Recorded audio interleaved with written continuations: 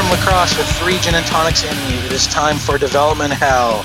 It's episode number 11, Ed. Can you believe we made it to another prime number? No, I cannot. So on my wonderful wireless USB headset is Chris Hartjes, and on the other end, it's our other host, Ed Finkler. Say hi to the internet. Howdy, everybody.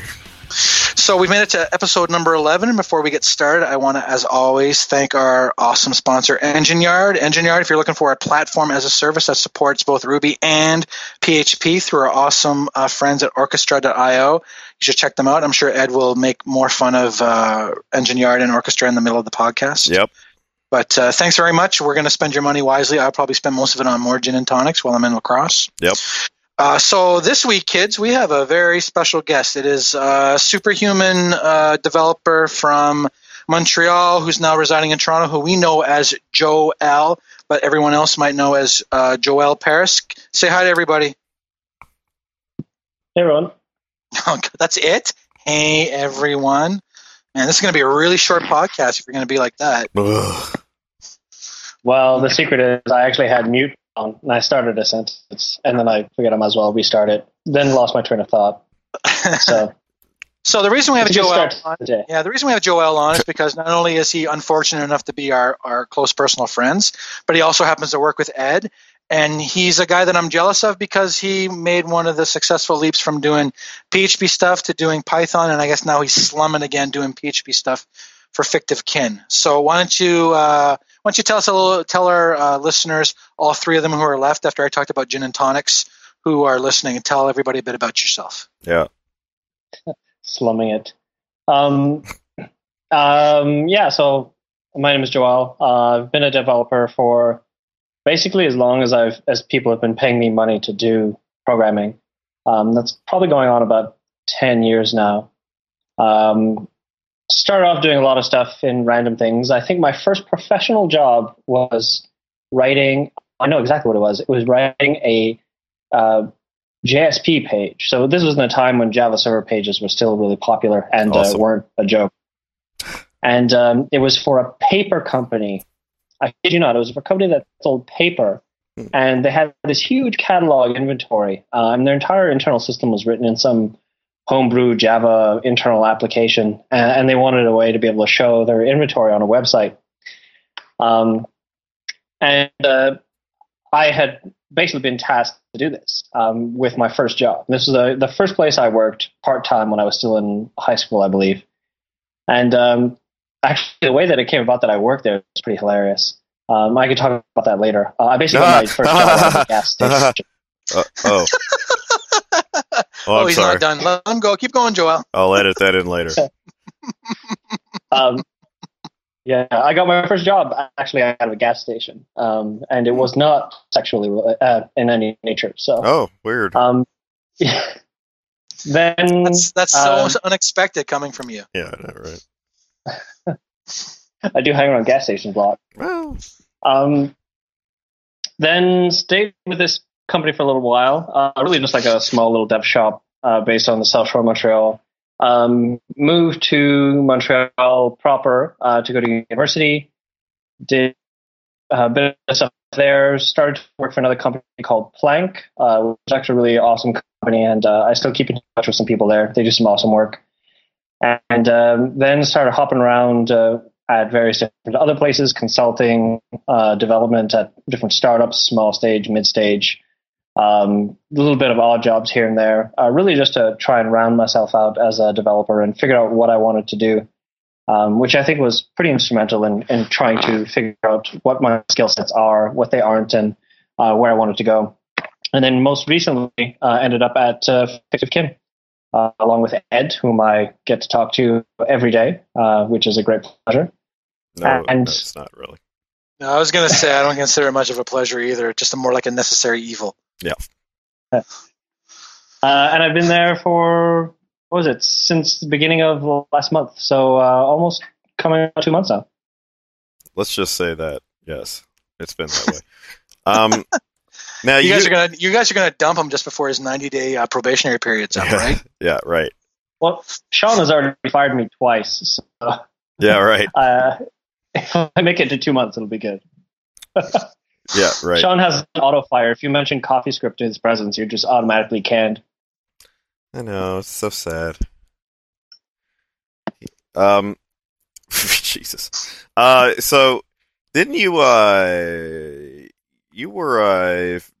didn't necessarily start off thinking you were going to get into programming necessarily, yeah? I mean, didn't you like have another plan for your life or something? Well, yeah, I guess it's hard to describe. I didn't go to school in computer science per se. I did quite a few computer science classes later on in my degree when I realized that I enjoyed it quite a lot and I wanted to do that professionally more than just part-time to pay for school. But I studied physics and mathematics at McGill University. So I specialized in theoretical physics in that particular program and did a bit of work in high energy particle physics. Along with some other internships along the way. I did some stuff in biophysics, which was pretty interesting. And so a lot of really, I guess, like math-oriented things interested me. And kind of fell on programming almost accidentally. Coming back to the previous story, I wanted to teach myself how to program probably since I was about 11 or 12. And when I was 11 or 12, I went to the library because people still did that then, and got out a book on how to program. And of course, as a kid, you're really interested in video games and whatnot. So of course, I think my first book that I took out was on 3D game programming. And that was a complete and utter failure, especially when you start talking about like quad trees and whatnot. And this is someone who didn't even know how an object model worked or what a garbage collector was. So Right. 3D Still don't. Real nice. Right. 3D programming probably wasn't the best intro. So when I figured that out, I went back a little bit later and got a book on introductory programming in Java. And after maybe 2 or 3 false starts, figured out what was going on because books at the time, and I think not so much these days, since it's a bit more, there's a bit more knowledge on how to teach programming correctly. They kind of assume that you already knew how to program something else, and you were just jumping in and wanted to learn the new Java syntax since it was all hot at the time. So wrapping my mind around the object model and what this referred to and what a superclass was took quite some time. Finally managed to write some simple programs and teach myself some programming, and then wanted to get into some web stuff because that seemed to be a really interesting avenue, other than just making simple command line calculators that every little book made you do as an example. Didn't really do anything professionally for a while. And at one point, I ended up working at a gas station part-time on the weekends, basically to save up some money to pay my way through school. And while I was doing that, it was night shifts on the weekends. And one of my clients, they used to come by pretty much every Thursday night or Friday night to come get a pack of cigarettes. I'm guessing like after he finished working. He stopped by and he looked really, really down on the dumpster and not too happy. And I decided to try and cheer him up and see what was going on. And so I just poked around a bit, and it turns out that he was sad that they wanted this. He worked for the company, this development company. They wanted this contract. They weren't able to get it because they didn't have the talent to be able to program that particular language and this particular framework. And they needed the money, but they weren't sure how to do it. So they're trying to figure out a way out of it. And they had until Monday to figure it out. And I nonchalantly asked him, like, oh, what programming language is it in? And he kind of looks at me and he says, like, well, it's in Java server pages. I look at him and I say, well, oh, I can do that. And I just sold him a pack of cigarettes at this point. So he was a bit skeptical. Asked me a few questions. I cannot imagine why. Yeah, asked me a few questions. Told me to come in for an interview on Monday. I went in, passed the interview, and they hired me part-time on the spot. And that is actually how I got into professional programming. So you sold a man a pack of cigarettes, and out of that became a burgeoning career. Yep. Nice. Now, that's way better than sure I would have. That's way better than my backstory. That sucks. Keep going, Joel. I'm saying I'm pretty sure I would have ended up in programming at some point. It would have just taken a bit longer, and I might have taken a slightly different path, and I would have ended up in different places for sure. But it was a bit of a serendipitous moment, I guess, that all those things kind of just came together.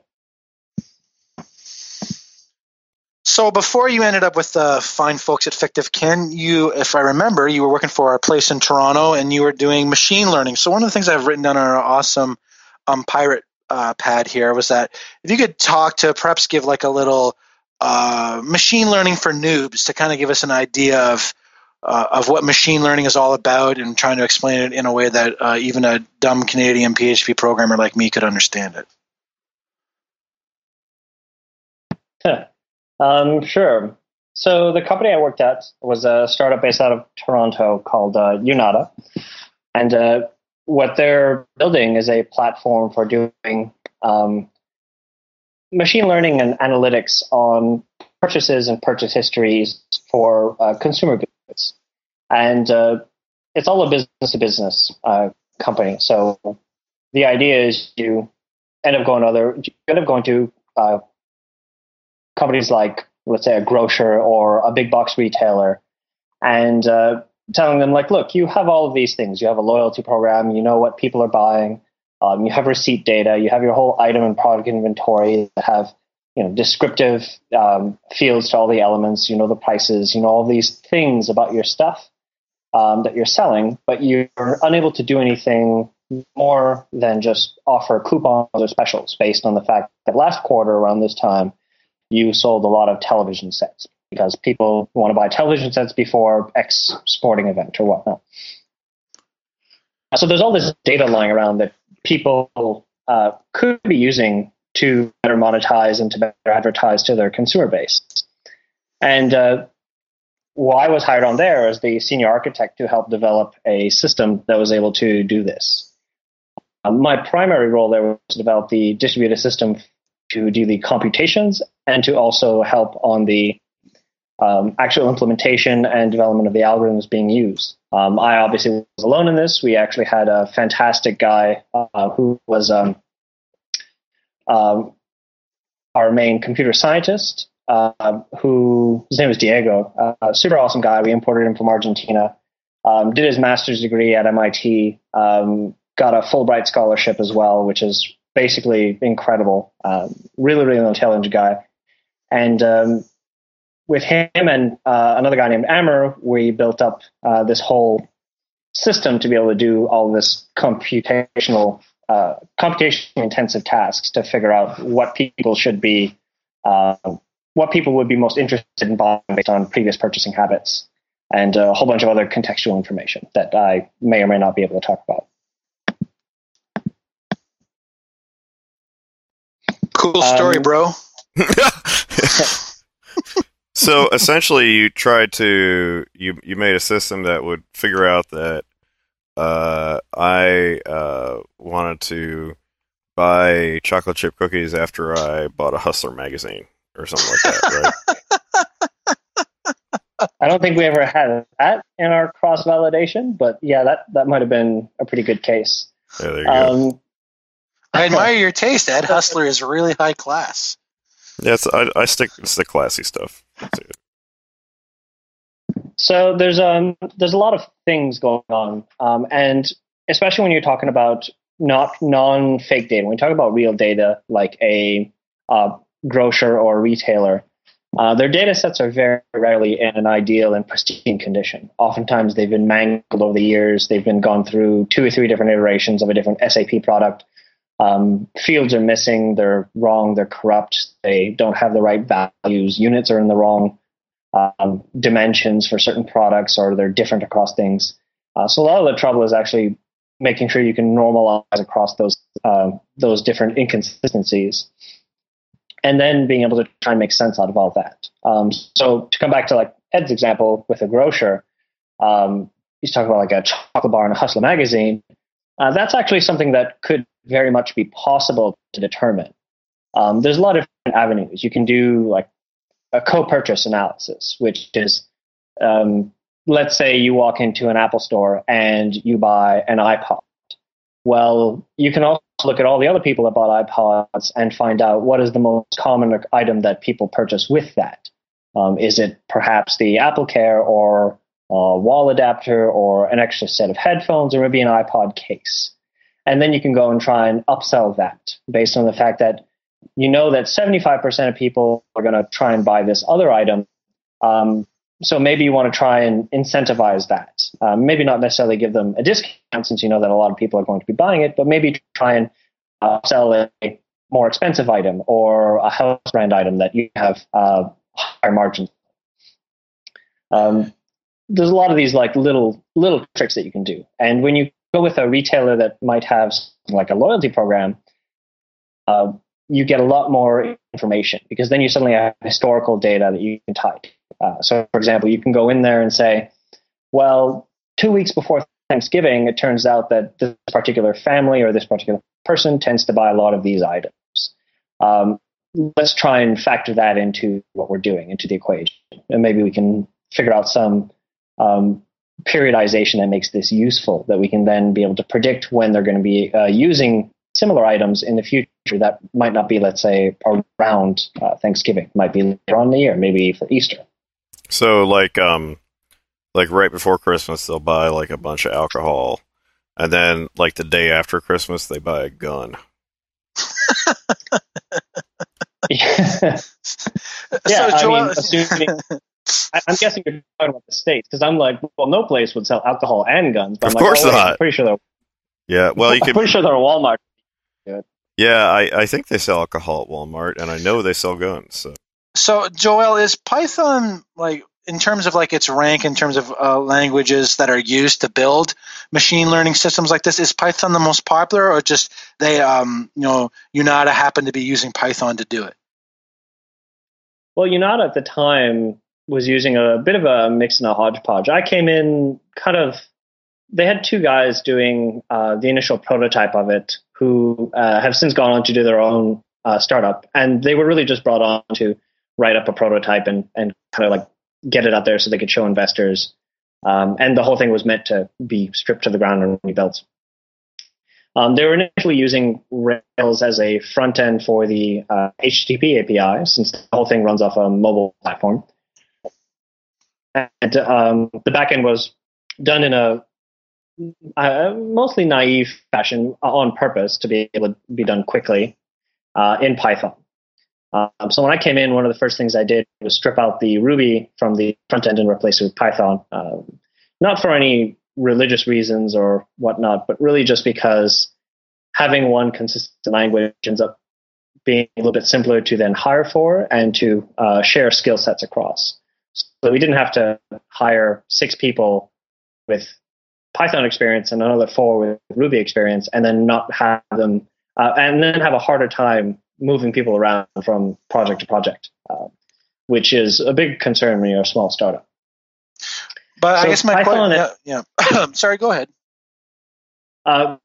So Python is actually very useful for prototyping and implementing a lot of machine learning algorithms because the ecosystem for all the tools is rather well kept, rather unique, I would venture to say. I think the only language that might come close, the only really commercially viable language that comes close would be Java in its library sets. C++ has some as well, but it's very, then you end up having a program in C++, which is never really that much fun. Java has a very good set of libraries to do a lot of the similar things that Python can do. And other than that, I think the only real options you might have, academics will always be using MATLAB or some very similar tool. But Python just gives you a speed of development and access to huge amounts of libraries and SciPy, Scikit, NLTK, NetworkX, everything from graph algorithms to network flow analysis to your very base methods in machine learning that you need to have to be able to expand upon. Interesting. That sounds hard. Well, of course it's hard, Ed. It's stuff that we don't know how to do, so of course it's hard. Right. Well, there's a lot of math involved. I think that's really just what gets a lot of people hung up on it, is that to understand what's going on, you need to be able to sit down and read a paper. Like we'd go through papers on, we'd have an entire channel in our internal chat dedicated to interesting papers to read. And a lot of these were academic papers that were being published or had been published on various different topics. Maybe there was some new method for doing random walks on graphs that would yield some interesting results for product recommendation or tripartite graph recommendations. You might have had an interesting paper. A famous one that we looked at right from the get-go was the Netflix Prize paper. There's actually a lot of really good stuff in there, especially because they discuss all the things that worked and didn't work, which in academic papers, you never get to see the stuff that doesn't work. So I got a question for you then. Joel. As a guy who's done both Python and PHP, what do you think is the common fallacy that PHP developers have about Python? Like, what do you think it is that PHP developers think that Python is that it isn't really? Like, what would you say to a PHP person about Python that they might not realize is true? You know what I mean? Like, there's bound to be, every language has opinions about. Everybody who does development in one specific language always has ideas and potentially misconceptions about a particular language. So what would you say is the biggest misconception that from your experiences of both being in PHP and Python that PHP developers might have about Python? I don't hear a lot of. I'm pretty familiar with a big portion of the PHP community, and I really don't hear too many PHP devs ragging on Python very often. The PHP devs will rag about a lot of other languages, and I think it's kind of reciprocal. You hear the Ruby guys ragging on PHP a lot, some very well merited rags. But then PHP likes to fire back. Python devs just kind of do their own thing and try not to get involved in a lot of these holy wars, which I think is an admirable quality.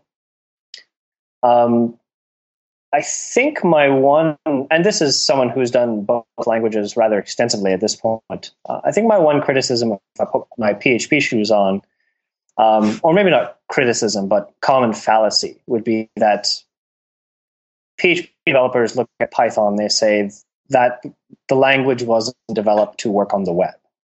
And they'd be right. Web capabilities for Python were added in progressively. It's now a very capable web language, and of course you have some very popular web frameworks in Python. Python also has as many web frameworks as there are Python developers, which is a common PHP joke. But it's no longer, the fallacy is exactly that. I think it's evolved quite a bit, and there's some very interesting things that you can do with Python.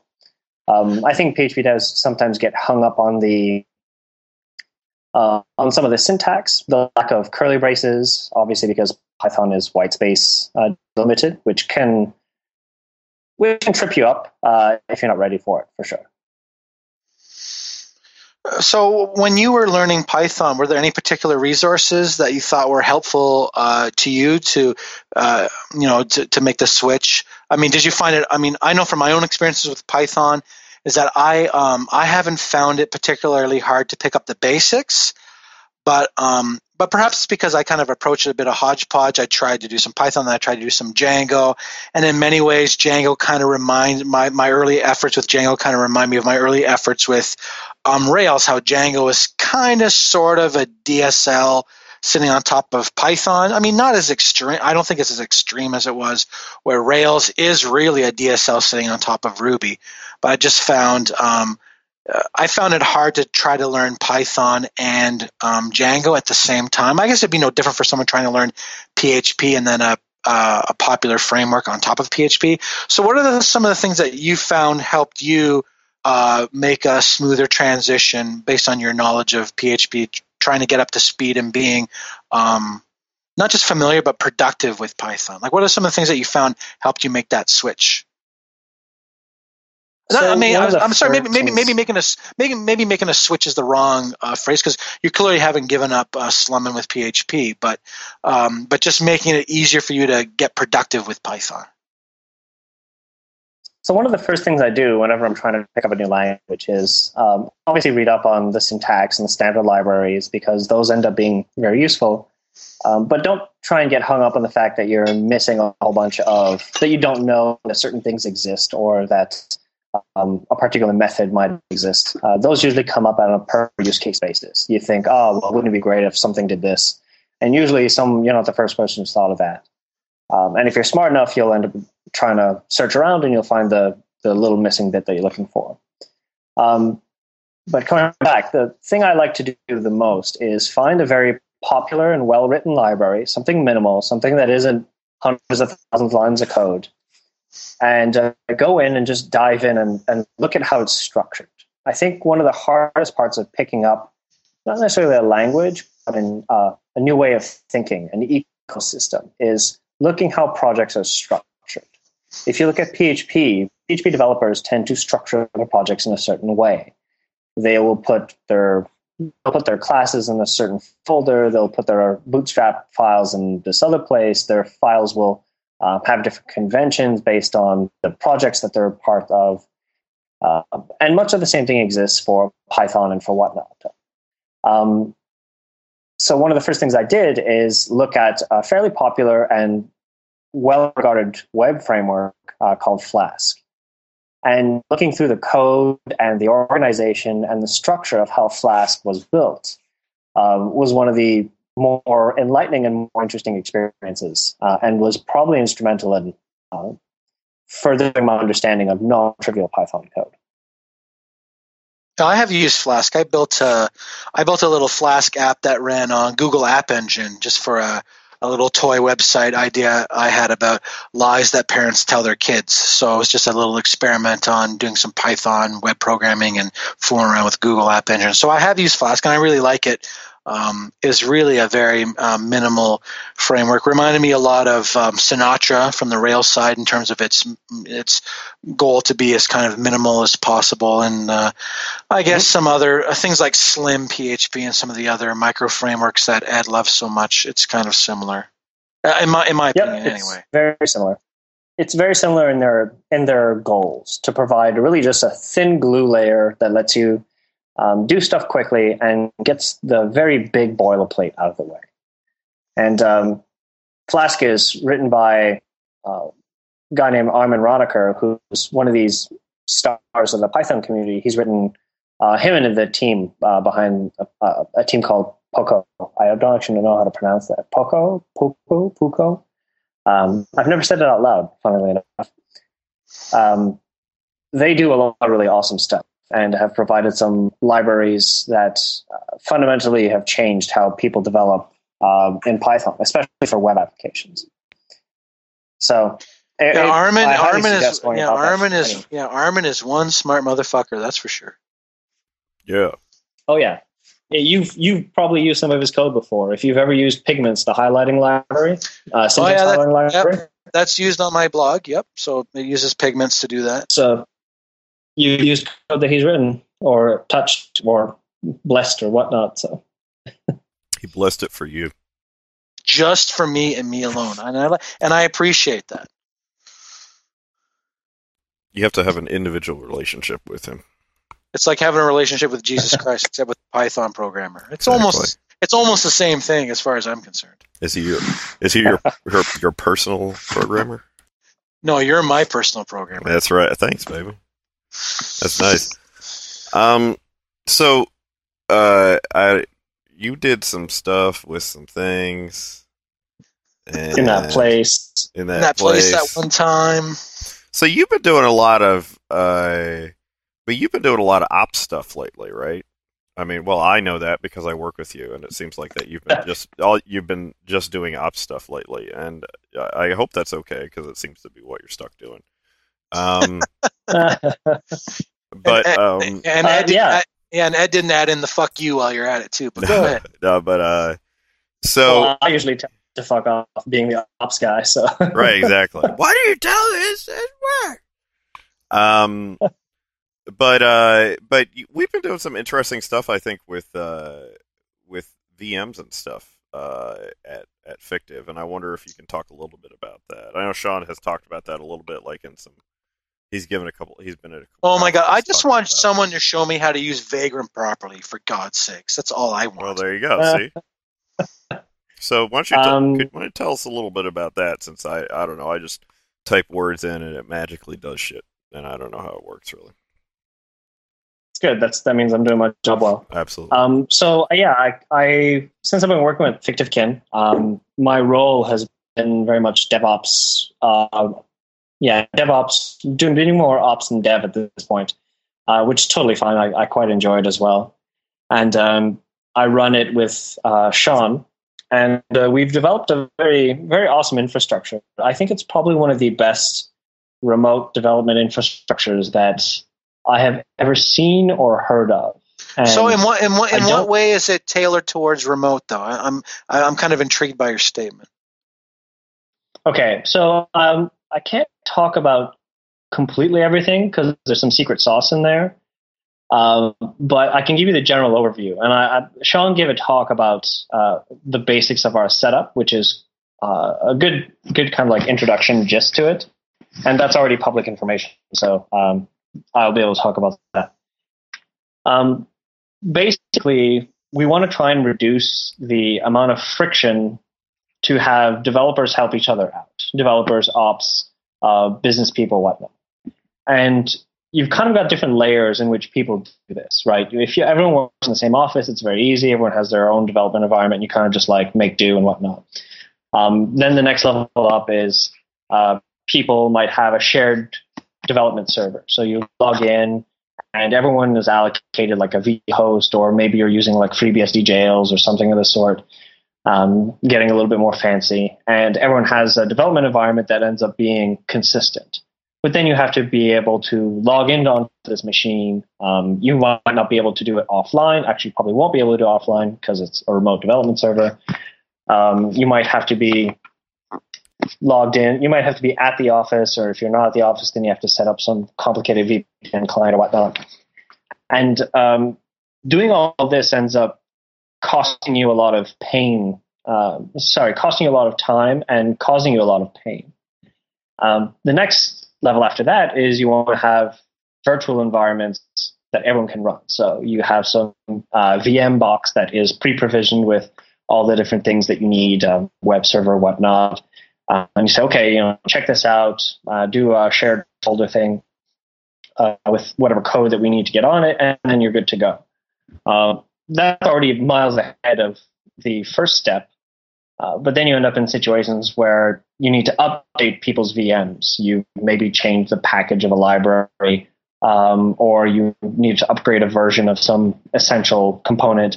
And now you've got, if it's 5 developers, it's not really too much of a problem. But if you've suddenly got 25 developers or 50 developers or whatnot, it becomes a huge pain in the ass. And this is where tools like Vagrant and a tool that we use quite heavily at Fictive Kin called Puppet comes into play.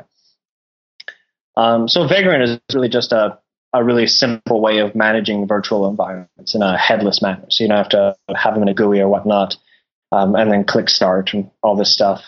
It really just gives you a command line interface to be able to start and stop virtual machines and configure them in a rather simple way. So we can assign like a host-only network.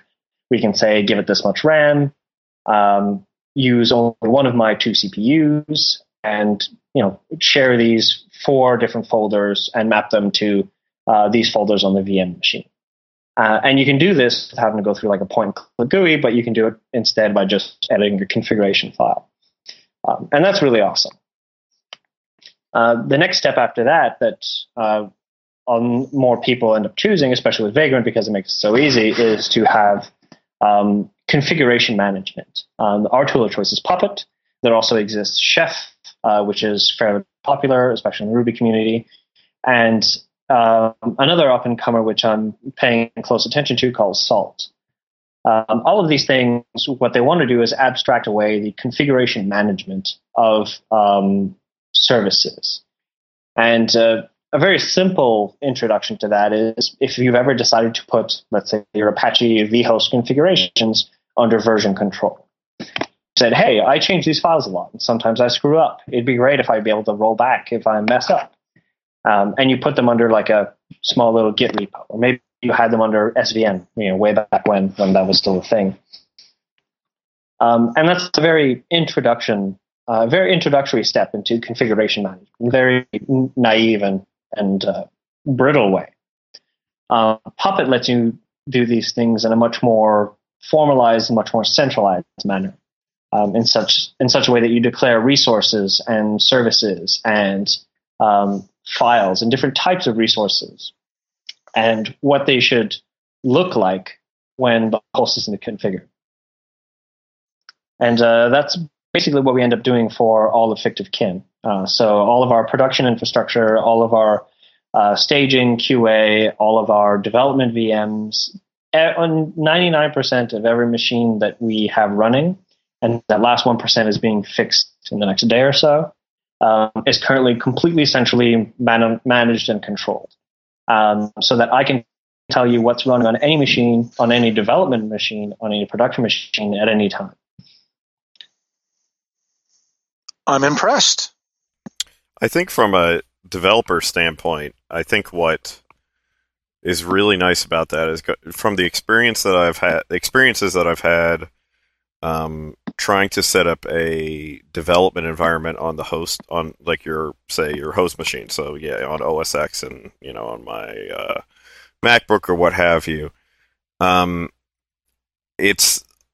It seems like it's always been really hard to figure out like why it doesn't work on somebody's machine, and there's so much more stuff that could go wrong, and you can't like directly manage, say this remote guy's machine.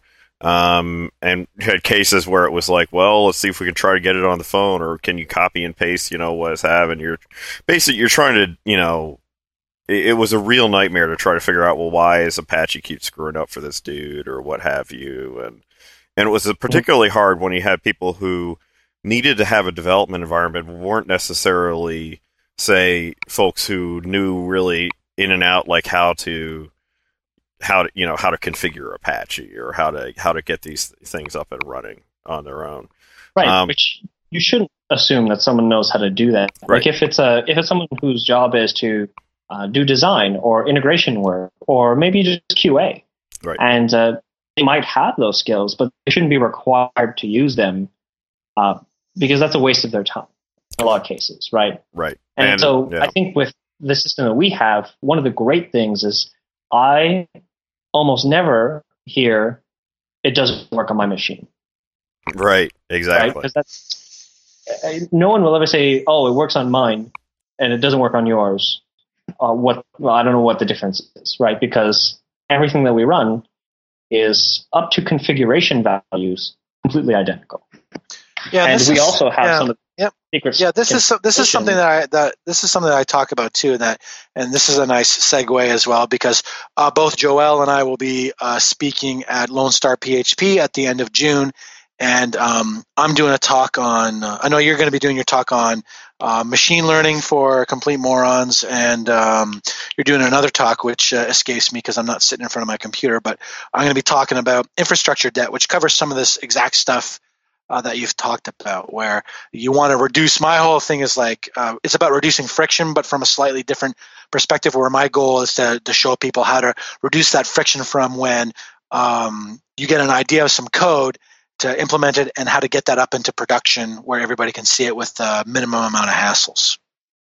Mm-hmm. And the use of VMs is something that I highly advocate. But like I talked about, Twitter, and I've talked about this numerous times, where I must not be using Vagrant in the correct way, because I continually have problems with Vagrant deciding to not load the machine anymore or dropping my shared folders and stuff like that. So I'm about 99.999% convinced that I'm doing something in particular wrong. It's a bit finicky. Like all virtual machine things, things tend to go wrong just as much as they go right. So VirtualBox is actually what powers Vagrant. VirtualBox is the actual VM system, and Vagrant is really just an API on top of that. And in reality, Vagrant actually talks to another API written by the same guy that is written in, and is also written in Ruby. So you're having an API that talks to an API that talks to a virtual machine. And things can go wrong very easily, especially when you're dealing with networking, if you're moving from place to place and changing IPs and all of these things. So you're probably not doing anything wrong. It's just that the basic setup for Vagrant is not the most robust that for dealing with environmental changes.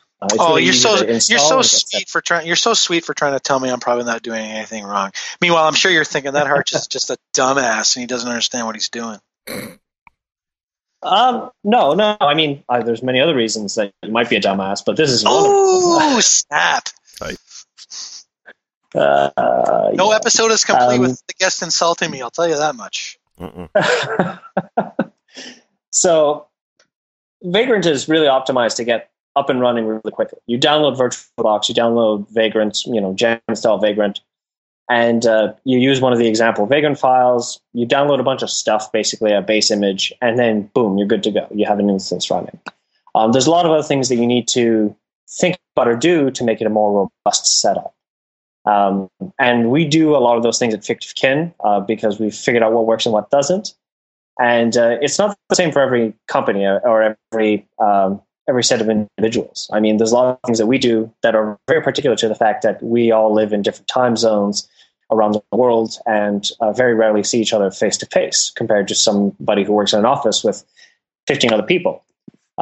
They might not necessarily need all of the little tweaks and refinements that we've made to make sure that your computer can survive, going to sleep and coming back up in a different network. And your VM just keep chugging along. And, I can still SSH into Ed's VM and make changes, or I can, go and check our production instances and make sure that everything is working correctly there. Certain companies might not need all that flexibility, and it might not be worth the time and investment of energy to actually get there. So the nice thing is it's flexible. The bad thing is that it's flexible. It kind of sounds like PHP. The good news is that it's flexible. The bad news is that it's flexible. Yeah, right. Yeah. I mean, there's like sets of best practices, but best practices are people have just started to really use virtual machines properly, and which is a funny thing because virtual machines have been around for so long. You look at what was it called? What was that VM product that's really like the first one before Parallels? This was a long time ago. Like I can't even remember, but I do remember early on when I was working for that very sketchy online cheat on your wife dating site that we used the concept of BSD jails to try to simulate kind of a virtual environment for the application. But I guess that's a kind of a really early example of, I don't know, not virtual machines, but more like isolated environments. So you could have multiple environments running on the same server. BSD jails are actually the best of the breed. They're just a bit of a pain to get set up, and you have to be running BSD. And as a side note, that company still uses BSD jails, by the way. No, I know. Yeah, despite my attempts to distance myself from them, I keep running into people that work for them. So, what are you going to do? Yeah. So, yeah, there's the BSD jails are actually, I think, the best possible implementation of this. The problem is that BSD isn't used by the general development community, at least in the ones that I work in. So there's a little lack of familiarity with the tool set and a little bit of resistance to adopting yet another difference in systems and architecture. But yeah, they've existed for a long time, and people are really just starting to use them more for more interesting roles. I think a lot of it is because we suddenly have machines with a lot more memory. We have machines with a lot more CPU. We have a lot of different requirements than we did 10 years ago. So let's segue into something else. Now, the first time I met Joel was at PHP Quebec, which is the precursor to Confu. And I remember sitting in I was there when Joel suddenly learned how to use one of his most potent weapons, was when Joel got an introduction to actual productive use of Vim when we were sitting in Andre, forgive me for butchering his last name, Zimievsky's presentation that he gave on using PHP with Vim. And so I wanted to get, because I've been a Vim user for about 4 years now, and I guess it must be almost about the same for you, I would think, at this point. And had you seen Vim Adventures? Did you check it out? It was being tweeted around, I guess, early today, late yesterday, where somebody's come up with a game where that's essentially Vim Tutor with a bit of a graphical interface. And if I read some other tweets correctly, you get up to a certain point, and then you have to pay to continue playing the game. So so you want to talk a bit about your experiences with Vim? Because I know Ed's not a Vim guy, and I've given up trying to convert him. So you really never tried. You should try a lot harder. Well, because I'm not gonna call you names on the podcast. I'll save that for afterwards. But I want to talk a bit. If you want to talk a bit about Vim and your use of it specifically. Sure, I use it for pretty much everything. I have Vim open all day long, and it's my primary editor for almost everything I'll do, from anything from a to-do list to writing a patch for a project or implementing any of the things that I do for Victic, and it's always in some sort of Vimish environment. I love it. I've probably been using it for about, let me think now. Yeah, probably about 4 years, I guess. And it's become an essential tool set. I don't think I could go back to non-Vim world. So what is it that you found about Vim that, I know everyone's experience with Vim is different, and for me it started off because I had to do a lot of code editing on remote servers, so it made sense to learn Vim. And then over time I found that I really liked the power of Vim, that you would have actually a quite powerful editor on its own out of the box, and then the fact that you could find plugins to do any number of redonkulous things. And so, and I especially found that as I started having to fool around with more languages, not just PHP, but Ruby, JavaScript, Python, all sorts of stuff, that Vim just seemed to be like, if you were dedicated to the path of the polyglot programmer, that it became harder and harder to ignore Vim, because Vim just gave you the ability of, you could throw almost any language at it, and Vim was like, bro, I can handle that no problem. Has that been your experience as well? Yeah, the reasons I keep using it are numerous, but I think the main ones are, it's available everywhere. That's probably the number one. It's available everywhere. When I log into a remote machine, Vim is a very simple installation away if it's not already there. My configuration for Vim is rather minimal, and I'm very portable, so I can really just copy my config file and move it over to somewhere else, and I suddenly have my whole development environment that I'm used to and comfortable with available. Maybe minus some extra colors, because maybe the terminal doesn't support more than 206 colors. Do you find yourself using a lot of plugins, or do you try to keep the set of plugins that you use to a minimum? I try and keep the plugins to a set of as minimal as possible. Of course, I add in a bunch of extra syntax files because the basic Vim install might not have syntax for newer things. For example, CoffeeScript. That's one that I have to install a syntax file for. Or you better hope that Sean doesn't hear this podcast. I say you just got fired again. I got to fire you by proxy. Yeah. It's okay. I usually get hired again within the next 5 minutes. So mostly because there's too much stuff to do. So syntax files or whatnot, those end up being added rather liberally as they're needed. But yeah, the core Vim experience, I try and keep as minimal as possible. Because there's a lot you can do with just the basic motion commands that might scare off some people. I think a lot of people really just go with the very basic Vim editing modes, HJKL, and then some visual modes, and really don't explore text objects, which ends up being the next most powerful element of it. So text objects combined with motion commands give you this whole world of possibilities. And then you add this with all the nice things that make Vim unique amongst all the editors, like the ability to set some jump points. Like I can set 26 different jump points in a file in between files. I can have 26 different named registers or copy paste buffers, so that I can, do a whole bunch of really fancy things with that, and have a really minimal editor that doesn't get in my way along the way. Like, I'm just looking here. I just took a look at my .vim directory just here on my MacBook, and I've got 19 plugins.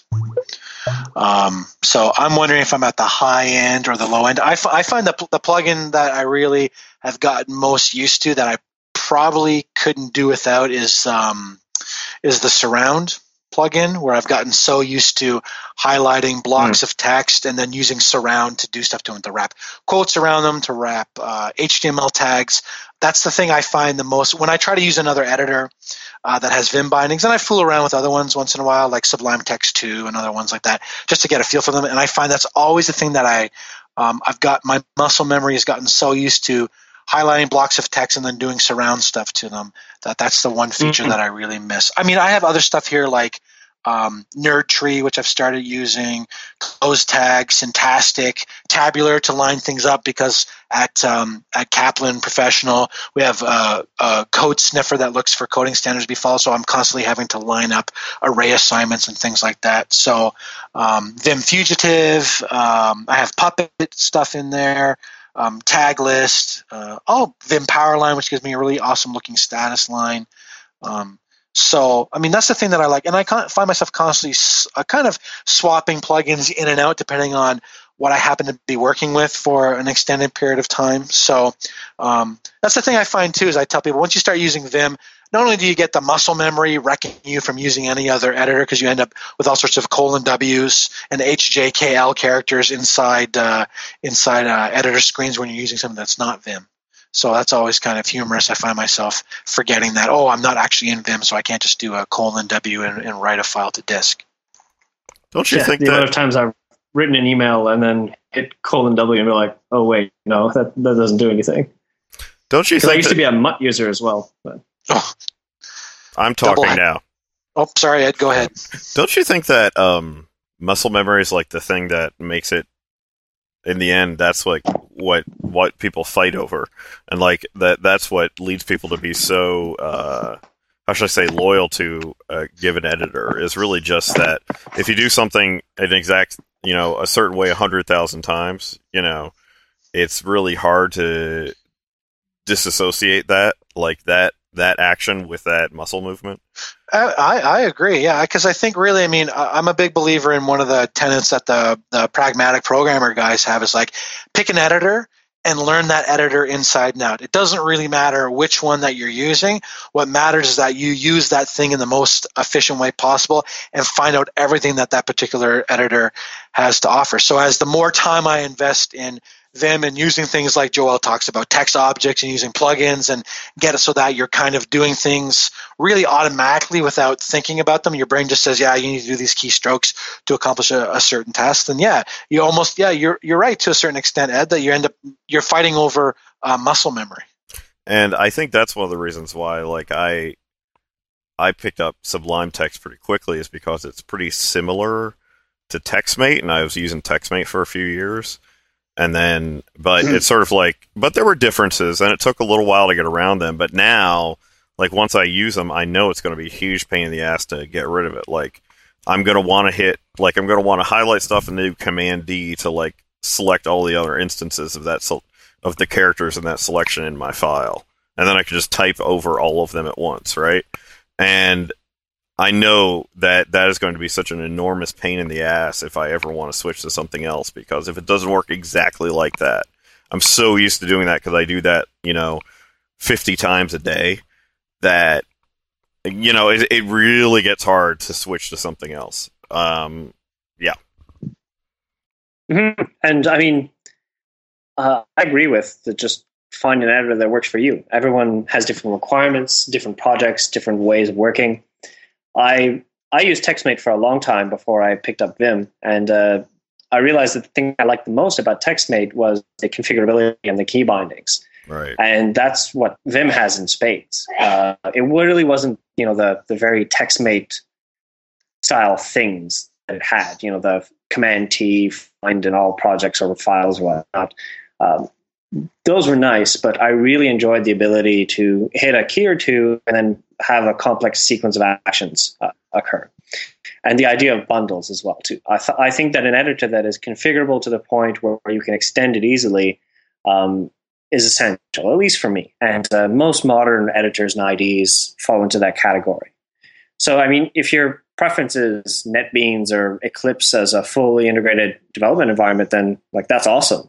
If someone's able to learn it and learn it well, more power to them. I quite enjoy Vim, and I'm not going to, it's not a religious thing or a holy war that I'm trying to incite. It's really just, this is the editor that I've fallen in love with, and I think is appropriate for nearly all the use cases that I put it through.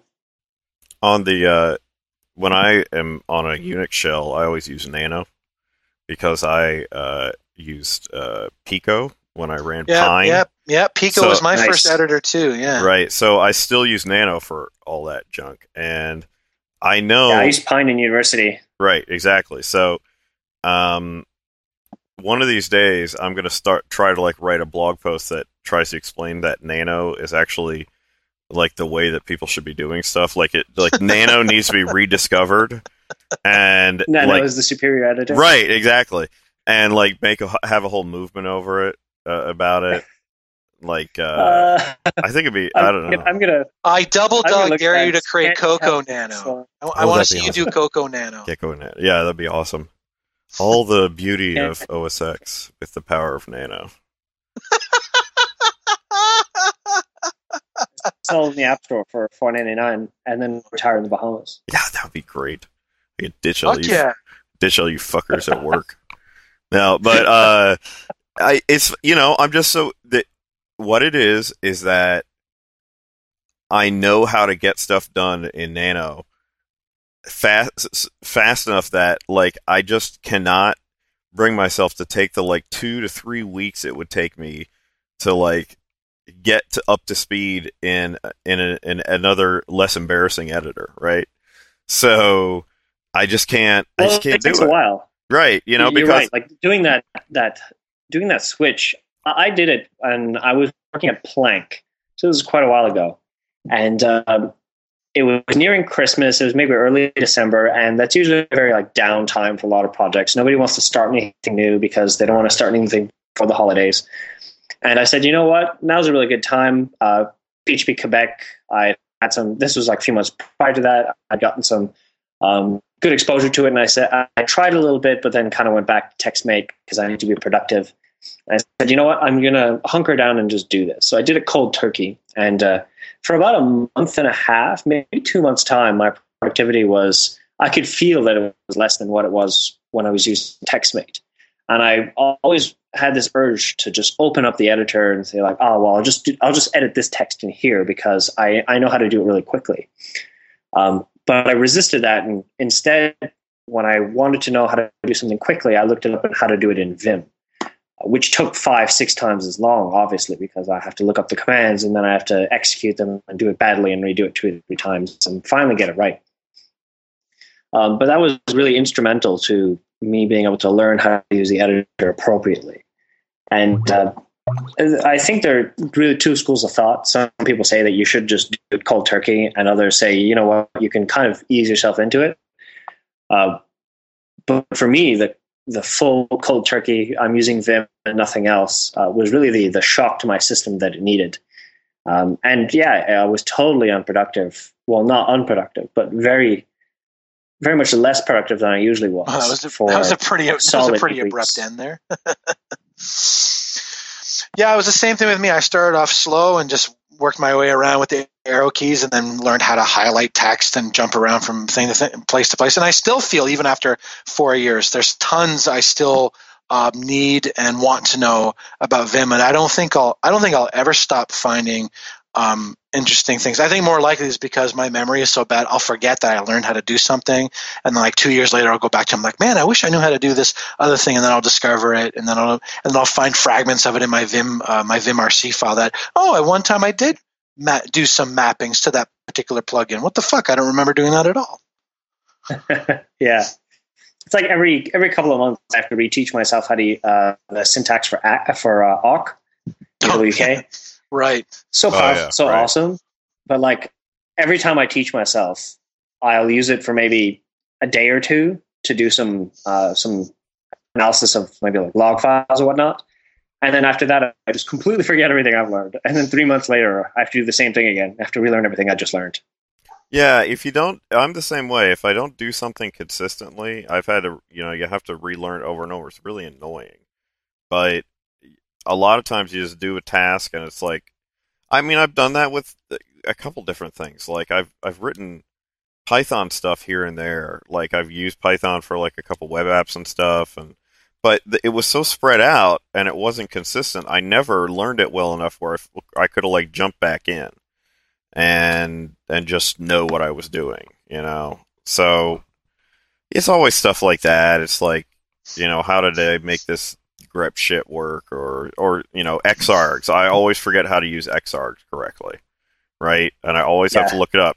But because I don't need it for like 4 months or longer, But then when I need it, that's like the only thing that's going to do this correctly. So yeah, exactly.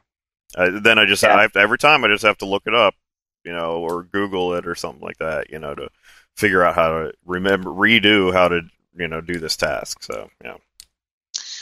So Ed, do we want to pester Joel about his time as a core developer for not just one but two pretty well-known PHP web application frameworks, or do we want to save that for a future appearance? Oh, I think it'd be interesting if he's up for it. You up to talk about your cake and lithium time, Joel? Sure. I think I'd be interested in, well, obviously, I've written some about sort of some of my thoughts about, I guess the use of full stack frameworks versus, small frameworks, micro frameworks, and. Are you laughing at me? I can hear you laughing at me, Chris. Dude, that ship sailed a long time ago. Let me put it this way, Ed. I respect your position. I may disagree, but I respect it. Right. So, yeah. So, I obviously talked a fair bit about that, and that my preference is strongly for having I guess I don't know, the smallest code base possible. I guess you'd say. But still comprehensible, and lots of small, or maybe not lots, but small components that fit together and are really easy to understand. So that's why I like micro frameworks like Flask or Sinatra or things like that. So I'm more like that guy as opposed to like Django or Zen Framework or Symfony, or stuff like that. Now, I've done a little bit of stuff with Lithium, and I never mess with Cake, so I don't know. Mm-hmm. I'm not in a good position to make any kind of judgments about those or speak intelligently on it. But so within that context, I'd be interested to hear kind of what your thinking is like. Now, having been somebody who worked a core on a couple of popular. I guess you'd say full stack frameworks. Mm-hmm. Yep. Yeah, I mean, I was lucky enough to have the privilege to work on the Cake PHP core team for, I guess, almost 2 years. And as well work on the core team and still work officially on the core team for Lithium, although I don't contribute much these days, mostly because of lack of time. I have read your posts on micro versus, I guess, macro frameworks, and I myself give talks on this particular topic once in a while as well too. And I think you do bring up a lot of good points, and for a large part, I think you're right. And I know this might sound weird coming from someone. All right, that's all the time we have for Joel today. This might sound odd from someone, obviously, who has invested a lot of time and effort into two popular full-stack frameworks. But I think you'd find that the harshest critics of full-stack frameworks tend to be the people who develop them. Right. And when I was working on Cake, we were very well aware of all of the problems that the framework had, because we were also some of the heaviest users of it. Mm-hmm. Same thing with Lithium. I mean, it's a new framework, but the people who develop it are oftentimes the ones who will really push it to its limits, and will find all those weird corner edge cases. Now, of course, this isn't a hard, fast rule, but that's been my experience. And the general thing I like to tell people is that a full stack framework is very useful when you don't know where you're going to be going. For example, when I worked at Planck, they are a web development agency that have many different clients. And their mandate is to create something that's visually and aesthetically pleasing, something that is very usable and a project that can be done within time and within budget, and repeat this, a dozen times a year. For something like this, where you don't always know where the scope of the project is going to be for the next client, or even during the same client, since things tend to change so often, a full stack framework is a fairly good choice because it affords you a lot of flexibility. And it gives you a large resource base because there's a healthy community around it. There's a lot of people doing work on it, and you can get bootstrapped into a new project rather quickly. For something like a startup, a full stack framework is probably not the best choice because, yes, you might be able to get started very quickly, but the thing you're trying to avoid the most, which will happen anyways, is technical debt, because that just accrues and accrues over time, and suddenly starts hindering your actual development. Whereas for something like a web agency, that's really not an issue because a project is done and completed within a couple months' time and is very rarely visited upon for anything more than minor updates or changes thereafter. Right. Whereas for a startup or someone who is building an actual product, the goals are very different. So something like a micro framework that lets you get started very quickly, but doesn't invoke a lot of dependencies, is, I think, a better choice in general for that group. If you're just getting started into web development and programming, I also discourage full stack frameworks in general because they hide a lot of complexities that you should be aware of. The fact that people are using frameworks like Cake and don't actually know what cross-site request forgeries are, or XSS. The fact that some developers are using these frameworks but don't know what these terms mean is a bit scary and a bit frightening. So I guess there's a couple, it's interesting you say that, because one response I've gotten to some of the stuff that I've talked about has been that full stack frameworks are better for beginners or because not everybody can be an expert, really high level programmer, and that it allows developers who maybe are not highly skilled. It allows them to do things more safely and follow best practices, whereas you have more flexibility with I guess the idea being the full stack framework basically sort of puts you on a certain path, or let's say rails that you go on that keeps you going in the same direction.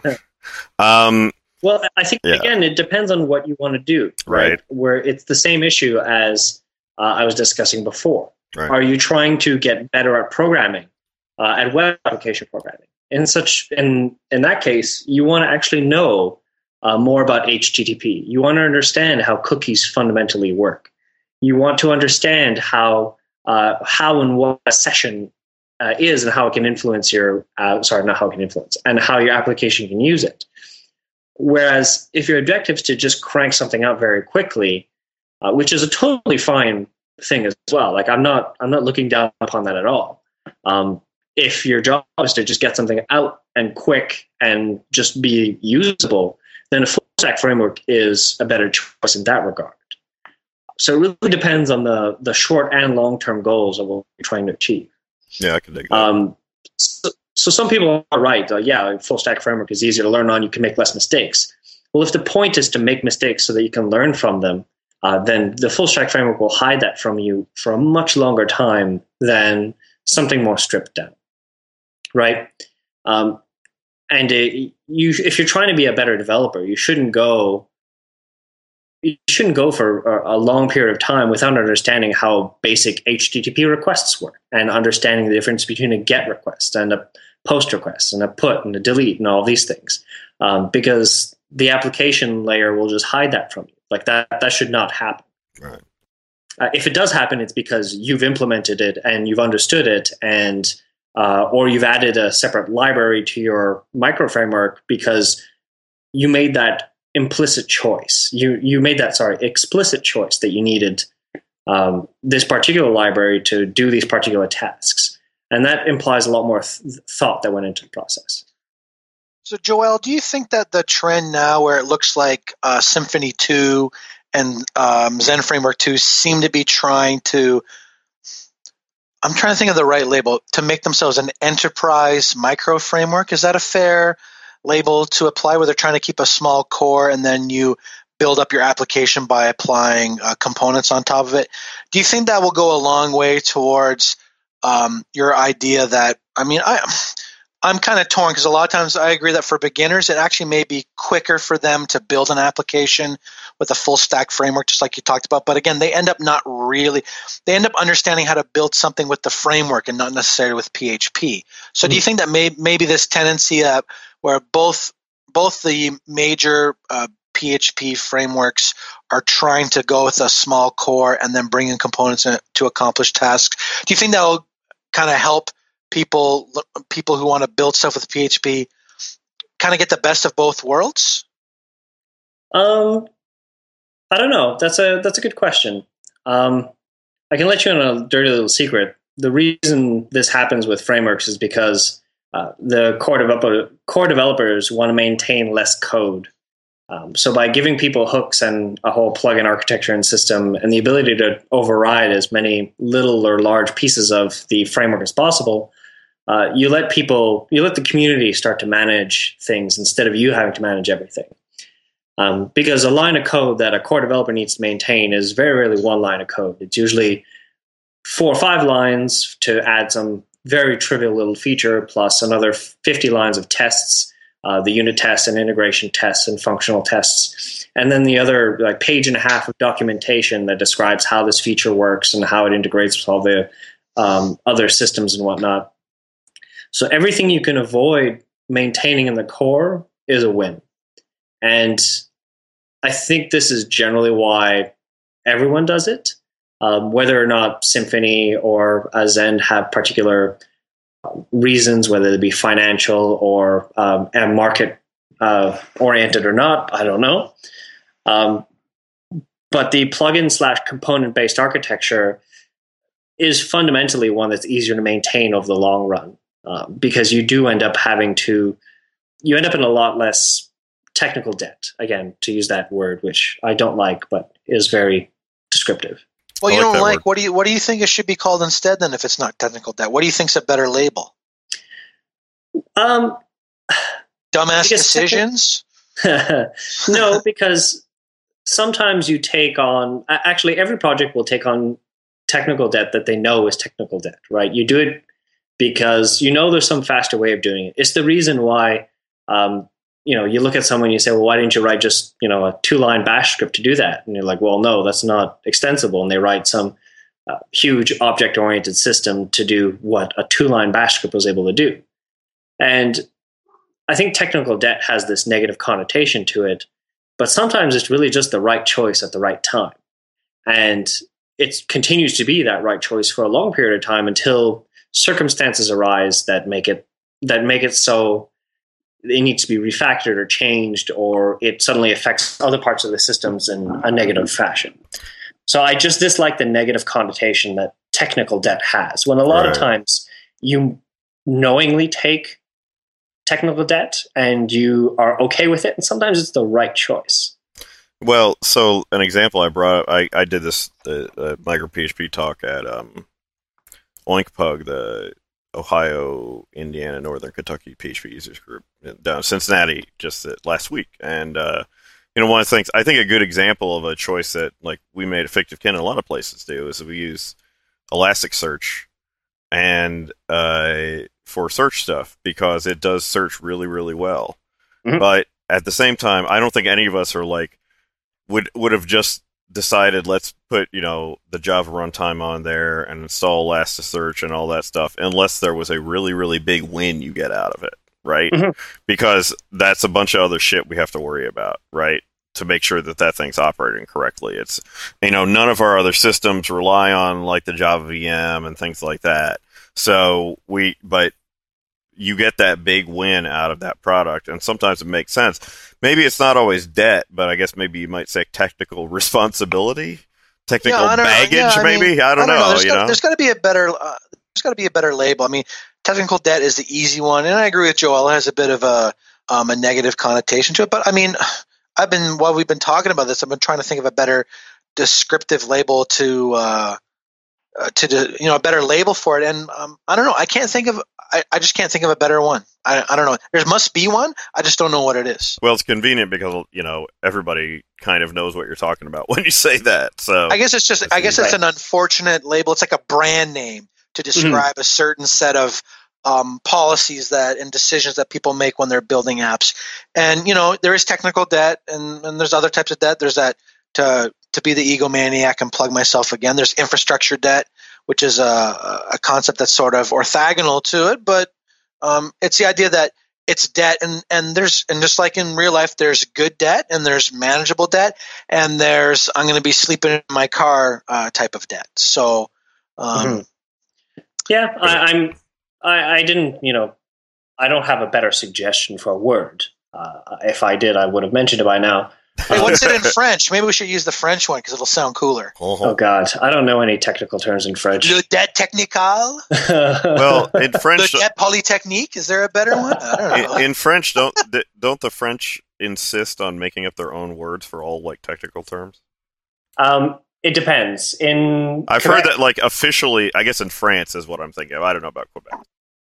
Quebec is actually more strict on that than in France.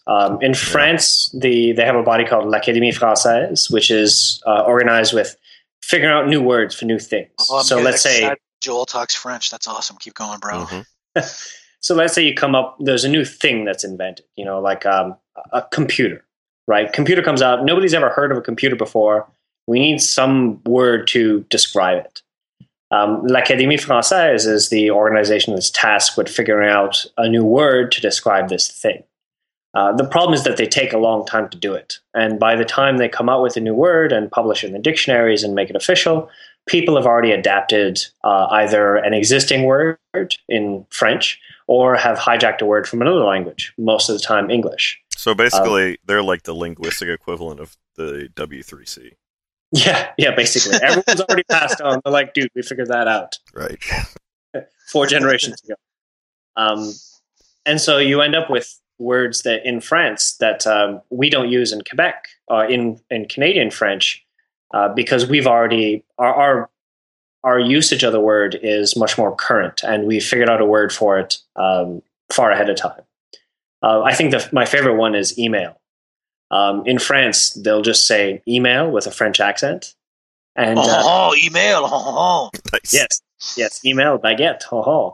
And then in Quebec, the very common term that you'll see on billboards that people use very on an everyday basis is courriel. And that's just how it is. You say courriel to someone from France, and they have no idea what the fuck you're talking about. What? Yet it's the more official word than email, which is really just the stolen word from English. I thought that was like a pastry. So that wasn't? Only on this podcast do we let our ignorance shine through like a badge of honor. Right. Oh, no, my whole life, really. Not just here. I do this all the time. I think everybody knows. As listeners of the podcast know very well. Yeah, exactly. Or anyone who's ever met me. What were we talking about? I totally forgot. We've been talking about technical debt, and and I said I want to know what it's called in French. Mm-hmm. Technical sandwich. And I think I just killed the podcast with that commentary. Yeah. God damn it! I'm afraid to open up my browser and look at our notes. Do we have anything else to talk about? I I don't know, let's see, we covered Vim Adventures. Well, we kind of talked about it, but Ed was like, fuck Vim, I don't use it, so he didn't want to talk about it. We talked about machine learning for noobs, sort of. We talked about Python from a PHP perspective, sort of. Ed hijacked the podcast from me to talk about DevOps with Joel. Right. Yeah, I don't know, man. We don't have much else to talk about. You want to make fun of Engine Yard for a little bit, and then we can end it, Ed? Yeah, I kind of feel like I should bring up their website to do that properly. Oh, here we go. I hope this has become my favorite part of the podcast, Joel, where Ed makes fun of the sponsor. All right. I hope this won't kernel panic. Seems like a again. prudent course of action. Yeah, exactly. Well, I actually, went down to Cincinnati. And, oh, wait, graphing. We want to talk about graphing in JavaScript because you've been working with Oh, that. yeah, I guess to talk about that for a second, we should probably have a little Engine Yard break. So let me bring up their website and see if there's something I can find that's embarrassing here. Other than their continued association with Elizabeth Naramore? That is embarrassing. I actually, you know what? I stayed at her place in Cincinnati, and oh, really? Not like that, but damn. Yeah, and anyway, the whole episode itself, but keep going. And I met her, and the dude Rubius. Yes, I know Scott. Yeah, Scott's a great guy, and I got to hang out with him. We watched. Despite him being a sleazy Ruby guy, he's all right. He is very sleazy, just beside the Ruby thing. And we watched Hot Tub Time Machine. Neither of them had seen that movie. And so, have you seen Hot Tub Time Machine, Chris? I have not.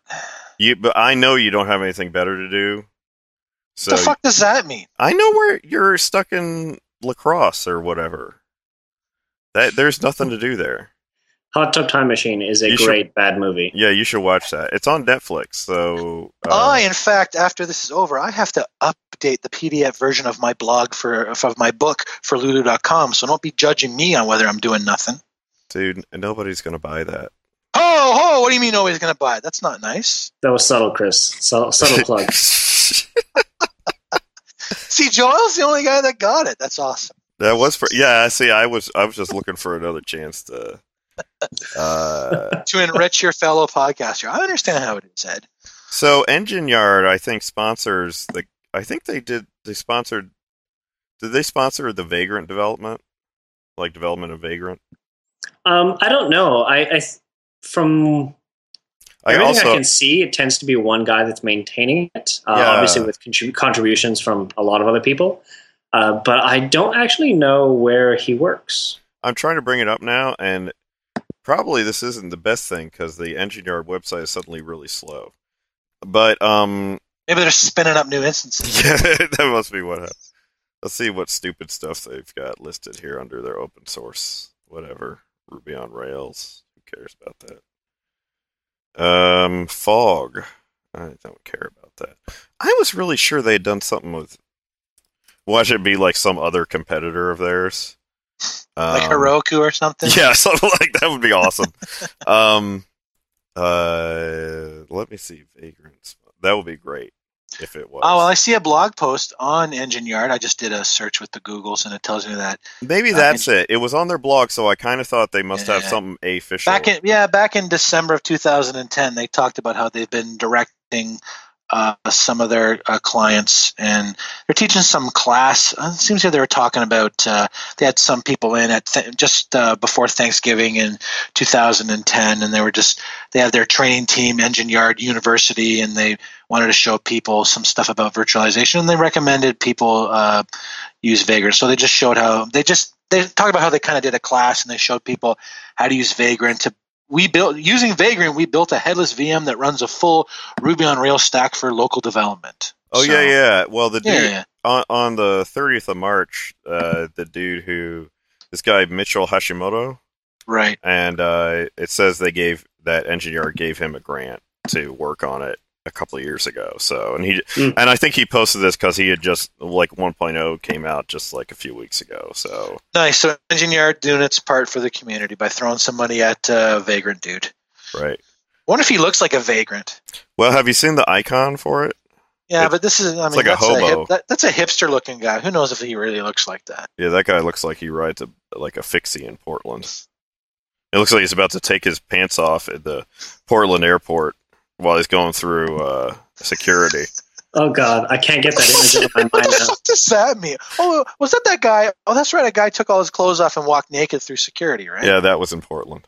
As some sort of totally misplaced protest against the system, man. Yeah, I'd still make him give me a pat down. Like, no, you got to be sure.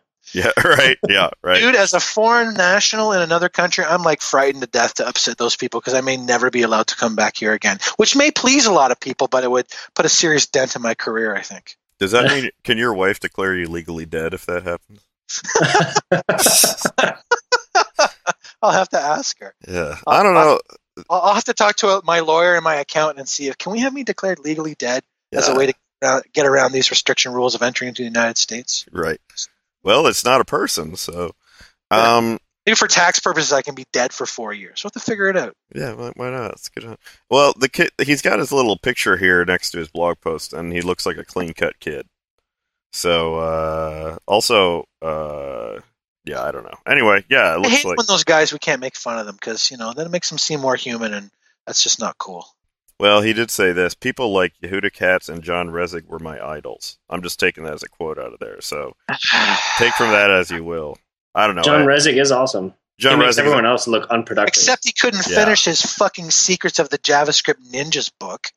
Well, that's okay because the cover was a samurai. So it was a big lie anyways. That would have upset me. What's that book been in development? 12 fucking years now? I still get emails that it might be done someday soon. I don't know. I find it shocking that Guns N' Roses got Chinese Democracy done before John Resig got his fucking JavaScript Ninjas book done. That Duke Nukem Forever was released before Secrets of the JavaScript Ninjas. That's even more embarrassing. Well, you know that Resig isn't even author on it anymore. He I know. wisely said, I obviously can't finish this, and now they've got some other people or something. But why did you wait 6 fucking years to do it? That's not... I guess the thing that bugs me is that, and I guess I understand why they don't want to, but it seems to me that maybe they should just give everybody's money back. Because... It's true. It's like us with Engine Yard. We're not giving that money back for any goddamn reason. They have surely made plenty of money off the interest. I think rule number 1 of corporate businesses is when you get their money, don't give it back to them. Yeah, I'm pretty sure that's it. And did you order that book too, Joel? Because No, I didn't. Well, when I said something about it, like on Twitter a few days ago, it's like 6 or 7 people were like, "Yeah, I ordered that book too," and I think a lot of people paid for that book, and it's been like 4 years. At least. That's depressing. At what point that you can't, I know I can download early access stuff. Just give me. I paid for the book. Is it one of these things now, like when you have to talk to John Resig, his publicist says, and you're not allowed to talk about Secrets of the the JavaScript Ninja book? He'll get really mad, and you can talk about anything. You can talk about jQuery. You can talk about his work for Khan Academy, all that other shit. But no, you're not allowed to talk about that book that he never fucking finished. I think if you say it 3 times fast, he has to appear in your living room. Yeah, he's like Candyman. Right. Shit, that's awesome. I'm so dared to John Resig. Oh, God. Oh no, he's not here. Say that. It's because we're in a different time zone. That's the problem. Right. Yeah. So, the graphing stuff I'll just talk about next time. That's fine. But yeah, we can talk about it when it's just you and me, and we don't have anyone else to talk to. I might also know a little bit more about it. I've only been screwing around with it 2 days, basically, and I really barely know what I'm doing. So, all right. So, Joel, thanks so much for coming on, dude. This has been a good talk, and as always, despite my jokey demeanor, I've learned a lot from talking to you today. It's been tons of fun. Yeah, it's been great talking to you guys too. So, as always. Thank you very much to Engine Yard for sponsoring our podcast. This is what, number 4 of 5 or 3 of 5? I can't remember how many we agreed to do for them. Is it 3 now, Ed? Well, I know what we agreed. Because I don't know, because you still haven't sent me my share of the money. Hint, hint. That's really what it's about. You're not supposed to talk about that on the podcast, dude. God. And Coke aren't free, Ed. Yeah, that's a good point. Understand that. I think this might be the fourth one under the sponsorship thing. One more. So if anyone else is listening and want to throw some money at us so we can talk shit about them, I am totally open to that.